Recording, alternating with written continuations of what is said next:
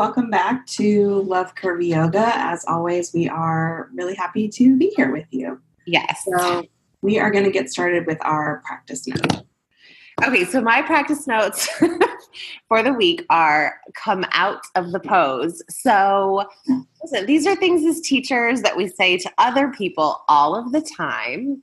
Right.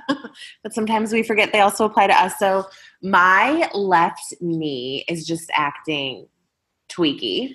And I think I know what's going on and I know how to solve the problem. I need to just do that. But I was in like a warrior pose the other day, which I am a rare breed. I don't love warrior poses. They don't make me feel like a badass. Like I don't like them.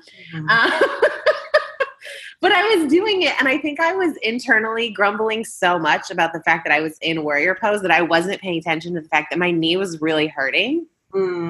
And I, like, finally, after being there, I mean, it felt like 25 minutes. It had probably been, 10 seconds.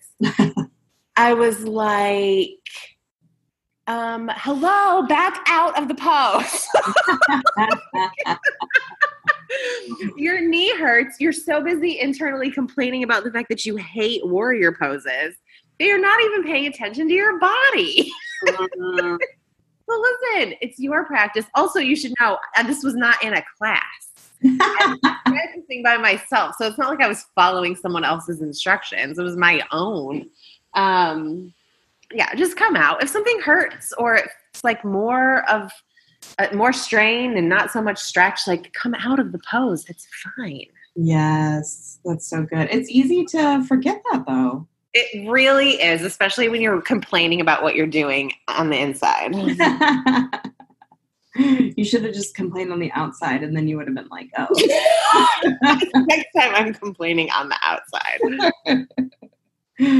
My practice notes, which I noticed both on and off the mat, is don't give yourself just 10% of what you want. That's really good. So I was in a class recently and we were already sort of in a Shavasana position before the actual one. And the teacher was like, okay, you can, stay here or get into another position. And I was like, maybe I should get into another position. I don't know. Maybe I'll stay here. Okay, I'll stay here, but I'm a little uncomfortable. It's fine. I'll just stay here. And then I was like, what am I doing? I was like, get comfortable. Yes, get comfortable. So I switched out my position. I got a blanket. It's just like, oh, I'll let myself have this much rest or comfort or whatever, but any more than that is not. Oh, that's good.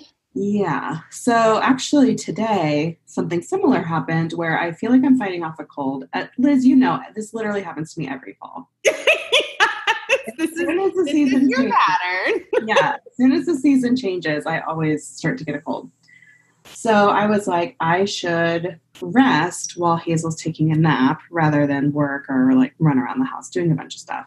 Yeah. So I laid down. I'm scrolling Instagram. I'm like, you know what? You should actually just sleep instead of being on Instagram. Right. So I kind of rolled over in bed and got into a different position, which was not comfortable. We're sensing a theme here. I didn't have the blanket. I was like, I'll just lay here. It's fine. And then I was like, again, what are you doing? I was like, you're going to take a nap. Take a nap. Take a nap. This is really good. Comfortable. So I just, switched my position. I pulled up the cover. I got the pillow like I normally like it. And I had a nap. And I was just like, self. What is wrong with us?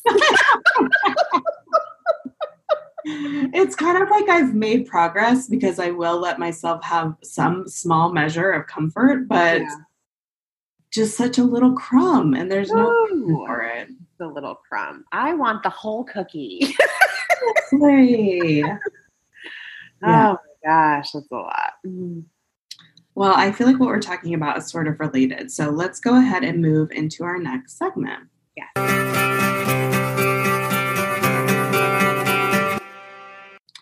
So in this segment, we're going to talk about conditions of enoughness. And this is an idea that I learned from Jennifer Loudon, who is a wonderful author and teacher and a friend of mine. And The idea behind it is, and I'm sure those of you listening have your own ways that this shows up in your life, if not like me in basically every area of life. And it's this idea that you should always be doing more. Like whatever you're doing, it's not enough. You could be doing more. And so Jen talks about how if you don't define what enough is, then those voices will just continue to kind of harass you. Like, why aren't you giving more at work? Why aren't you doing more at home? All the different places that this shows up. And so she talks about 4 different steps to define what enough is in your life. And this can honestly apply to almost any scenario. So number 1 is name what is enough in simple facts. So you don't try to make it super complicated. You just say, this is what enough is. It's a 5-minute Shavasana or whatever. Yeah. So that kind of takes us into the next one, which is including a time element. So for how long, how often, by when, you're really trying to pin this down. And if you've ever done any goal setting, reading or work or whatever, it's always about making it measurable so that you actually know what you're doing. The next one is my favorite, number 3. It's ensure that your conditions of enoughness are dependent on only you on an average day, not on a superhuman day. Yes. And that not on a superhuman day has been such an important teaching for me in my own life, because so often I think when we're setting out to do anything, whether that is establish a yoga practice or get a new job or learn a new skill or whatever, we are like, okay, I'm going to wake up every day at 5 a.m. and I'm going to, go to the gym or get on my yoga mat and I'm going to do it for an hour and it's going to be intense. Or I'm going to, do 7 classes in my semester course load when really 4 would be fine. So it's remembering that for me, days are different. My energy changes. Yeah. What people need from me is sometimes unexpected and changes. Sometimes something comes up I wasn't anticipating. Everybody listening, how life is. These things happen. And so this is really remembering that those things are going to happen and taking that into account as well. Well, and I think that ensure that they're dependent on only you is so important too, because you don't ever know what's going to happen with someone else's schedule, with someone else's job, with someone else's kids. So I think I love that. I think it's huge. Yes, 100%. Like those 2 are such big eye openers, I feel like. Yeah. And then number 4, declare that you did what you said you would when your conditions are met. And this is the really important part that Jen always emphasizes, which is even if you do not actually feel satisfied. That's good. Because a lot of times you might not, because those voices of more, more, more are really insistent. Yeah. So you might meet your condition of enoughness and then still feel like, oh, that wasn't enough, or I didn't do it how I wanted to, or there was an interruption, all the things that we come up with to kind of diminish. Yeah. And so she says it's really important to actually say out loud, even if it feels corny or awkward or not real, I did this. I accomplished what I said I would do. I've met my conditions of enoughness. That's really good. So we thought we would talk about some ways that this shows up in our lives. Yeah. So let me just kick it over to you.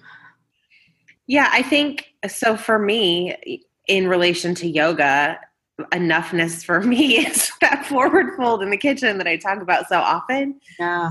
It is enough. Yes. And a lot of days, depending on, the time of the year and the kids' schedules and all that stuff, like it literally has to be enough that while I was making dinner or whatever, that I did that wide-legged forward fold in the kitchen. Yeah. And so that seems like a really low standard of enough. But when more than that happens, it's great. Right. But there will be days in a row that, we leave at 6:45 in the morning and we're not home until 9 o'clock at night. And, so sometimes that forward fold in the kitchen is a forward fold when I'm going to the kitchen to get a glass of water or whatever. but yeah, I mean, for me, that is my standard of enough. Mm-hmm. Yeah. Well, and it makes such a big difference because when you have defined that, then you do it and you're like, oh, good for me.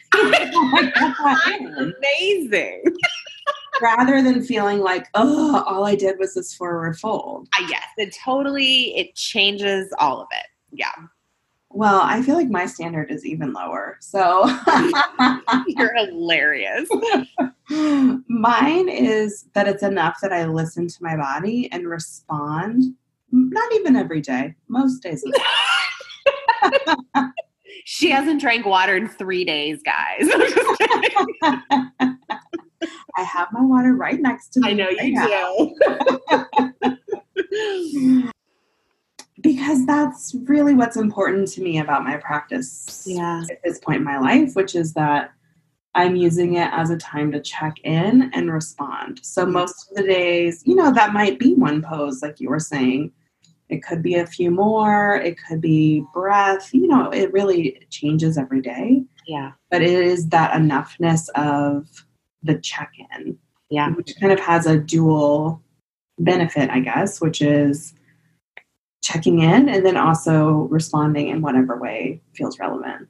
Yeah, that's really good. I like it. Else. Okay, so my one kind of off the mat life one would be what has been presented to me is enough. So I have the privilege of running a nonprofit that I've talked about before. And especially early on, I mean, it still happens. I would often lay awake at night and think about the needs that had not been presented to me. Mm-hmm. I was like, I know that there's more needs. Everything that's been presented, those needs have been met. It's been great. It's amazing. But I know there's more. And how do I get to them? And so I really had to come to a place where I was like, if you see a need or a need is presented to you and you are able to find a way to figure that out, that's enough.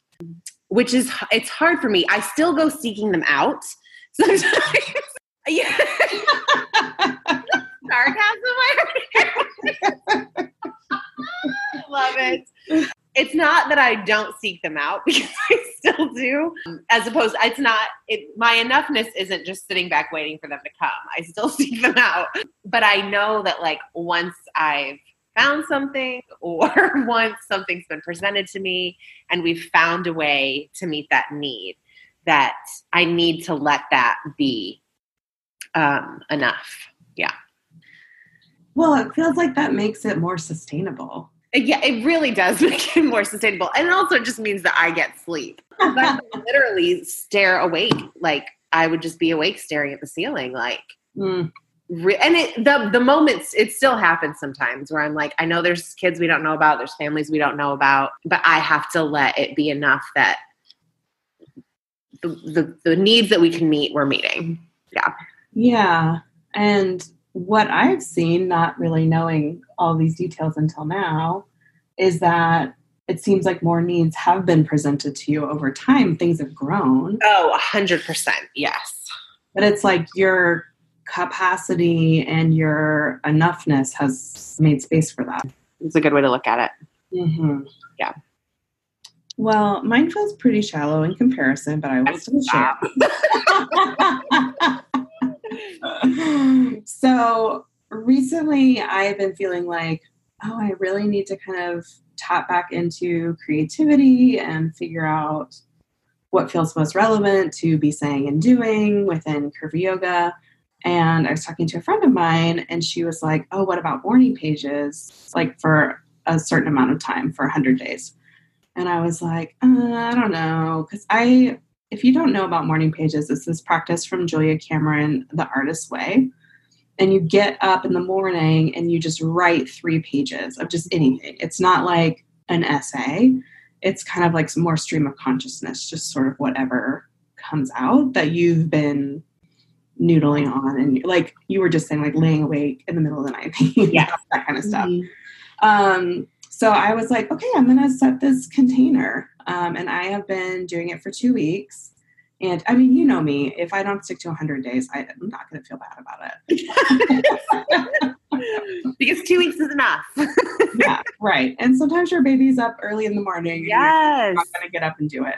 But it does feel good to kind of have, like we were describing in the steps from Jen, to have a little container around it so that I know, okay, here's what I'm working on. I'm not just doing it indefinitely for the rest of time. That helps me to actually do it versus being like, oh, it's fine, I'll just put it off for forever. Yeah, it's nice when you have like an end point or I can get here and then reassess. Exactly, right. Because I've done this practice in the past at different times, never continuously, but it does feel like one of those things where at the end of the container, then I can be like, okay, do I want to keep going? Am I complete with this? Yeah. That's good. So we would love to know what is enough for you in your yoga practice. And one thing I didn't share, but I think is really important, is that I had literally never considered doing this before I learned about it from Jen, however many years ago. So if you are the same, like, I've never thought about defining what enough is in my yoga practice, for example, you're not alone. Not alone. It's a great opportunity to think about that. I think, like through the examples that we've shared, that it can bring some measure of freedom, even just quote unquote in your thoughts, which is a big just. A huge just to let yourself feel like at the end of the day, you can say, okay, I did what I intended to do. And the more doesn't have to come in. Okay, so we are going to move on to our next segment, which is Curvy Collab. And I have a shocking resource for you. Is Jennifer Loudon's website. So I will link you to that specific article, Conditions of Enoughness, in the show notes. And I definitely encourage you to check out all of her other work. Jen wrote one of the very first books on self-care 25 plus years ago. Ooh, she's been doing this work for a really long time. Yeah. So she has tons of great resources. That's amazing. I love it. Yeah. All right. We are going to move on to our gratitude for the week. My gratitude for the week is cotton candy grapes. I don't know what that is. Wait, did you just say you don't know what that is? Yeah. Okay, so they're grapes. And so in reality, what this entire moment of gratitude is me trying to find ways to have gratitude for the fact that as we're recording this, it's October 1st and it is 99 degrees in Nashville. So what I'm really trying, like today I was like, I'm so thankful for tan lines. I'm so thankful for freckles. I'm so thankful for cotton candy grapes, like trying to forget about the fact that I'm not thankful for the amount of sweat that is still like present in my life on October the 1st. But cotton candy grapes are grapes. I'm sure mine say organic on them, but I'm like, this is some GMO something, because how do you make grapes taste like cotton candy? They literally taste like it? Yes, initially. Oh. So at first, this is my experience. The first bite of the grape tastes exactly like cotton candy. Huh. And then it tastes like a grape. A green grape. But if you just pop them repeatedly, constant cotton candy flavor, which I'm sure is also a choking hazard, but I don't care because it's 99 degrees. Oh my gosh. I'll look for those. So they are seasonal. So I can only find them in the summer. Trader Joe's and Whole Foods both carry them, but there's usually not very many. So if you can get your hands on some, do it. Just eat them slower than I do. Well, my gratitude will probably make you mad, which is that it's very fall here. Oh my God. So the leaves are changing. There was literally frost on my neighbor's roof this morning. I do not understand your life.